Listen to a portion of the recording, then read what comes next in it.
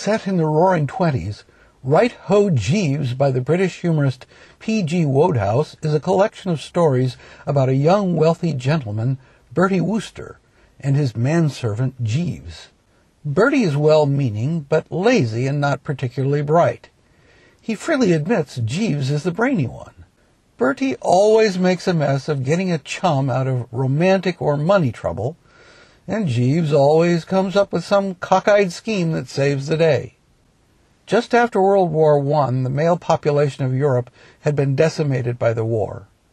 Bertie's comic fear of his dowager aunt reflected the reality that much of England's private wealth was then in the hands of older women. Young men like him who had been infants during the war were so appalled by the state of the world that they coped by acting like bratty little boys who refused to grow up. Our world, like his, is anything but silly these days. But sometimes what Bertie called a good wheeze is just the thing to put a chap right.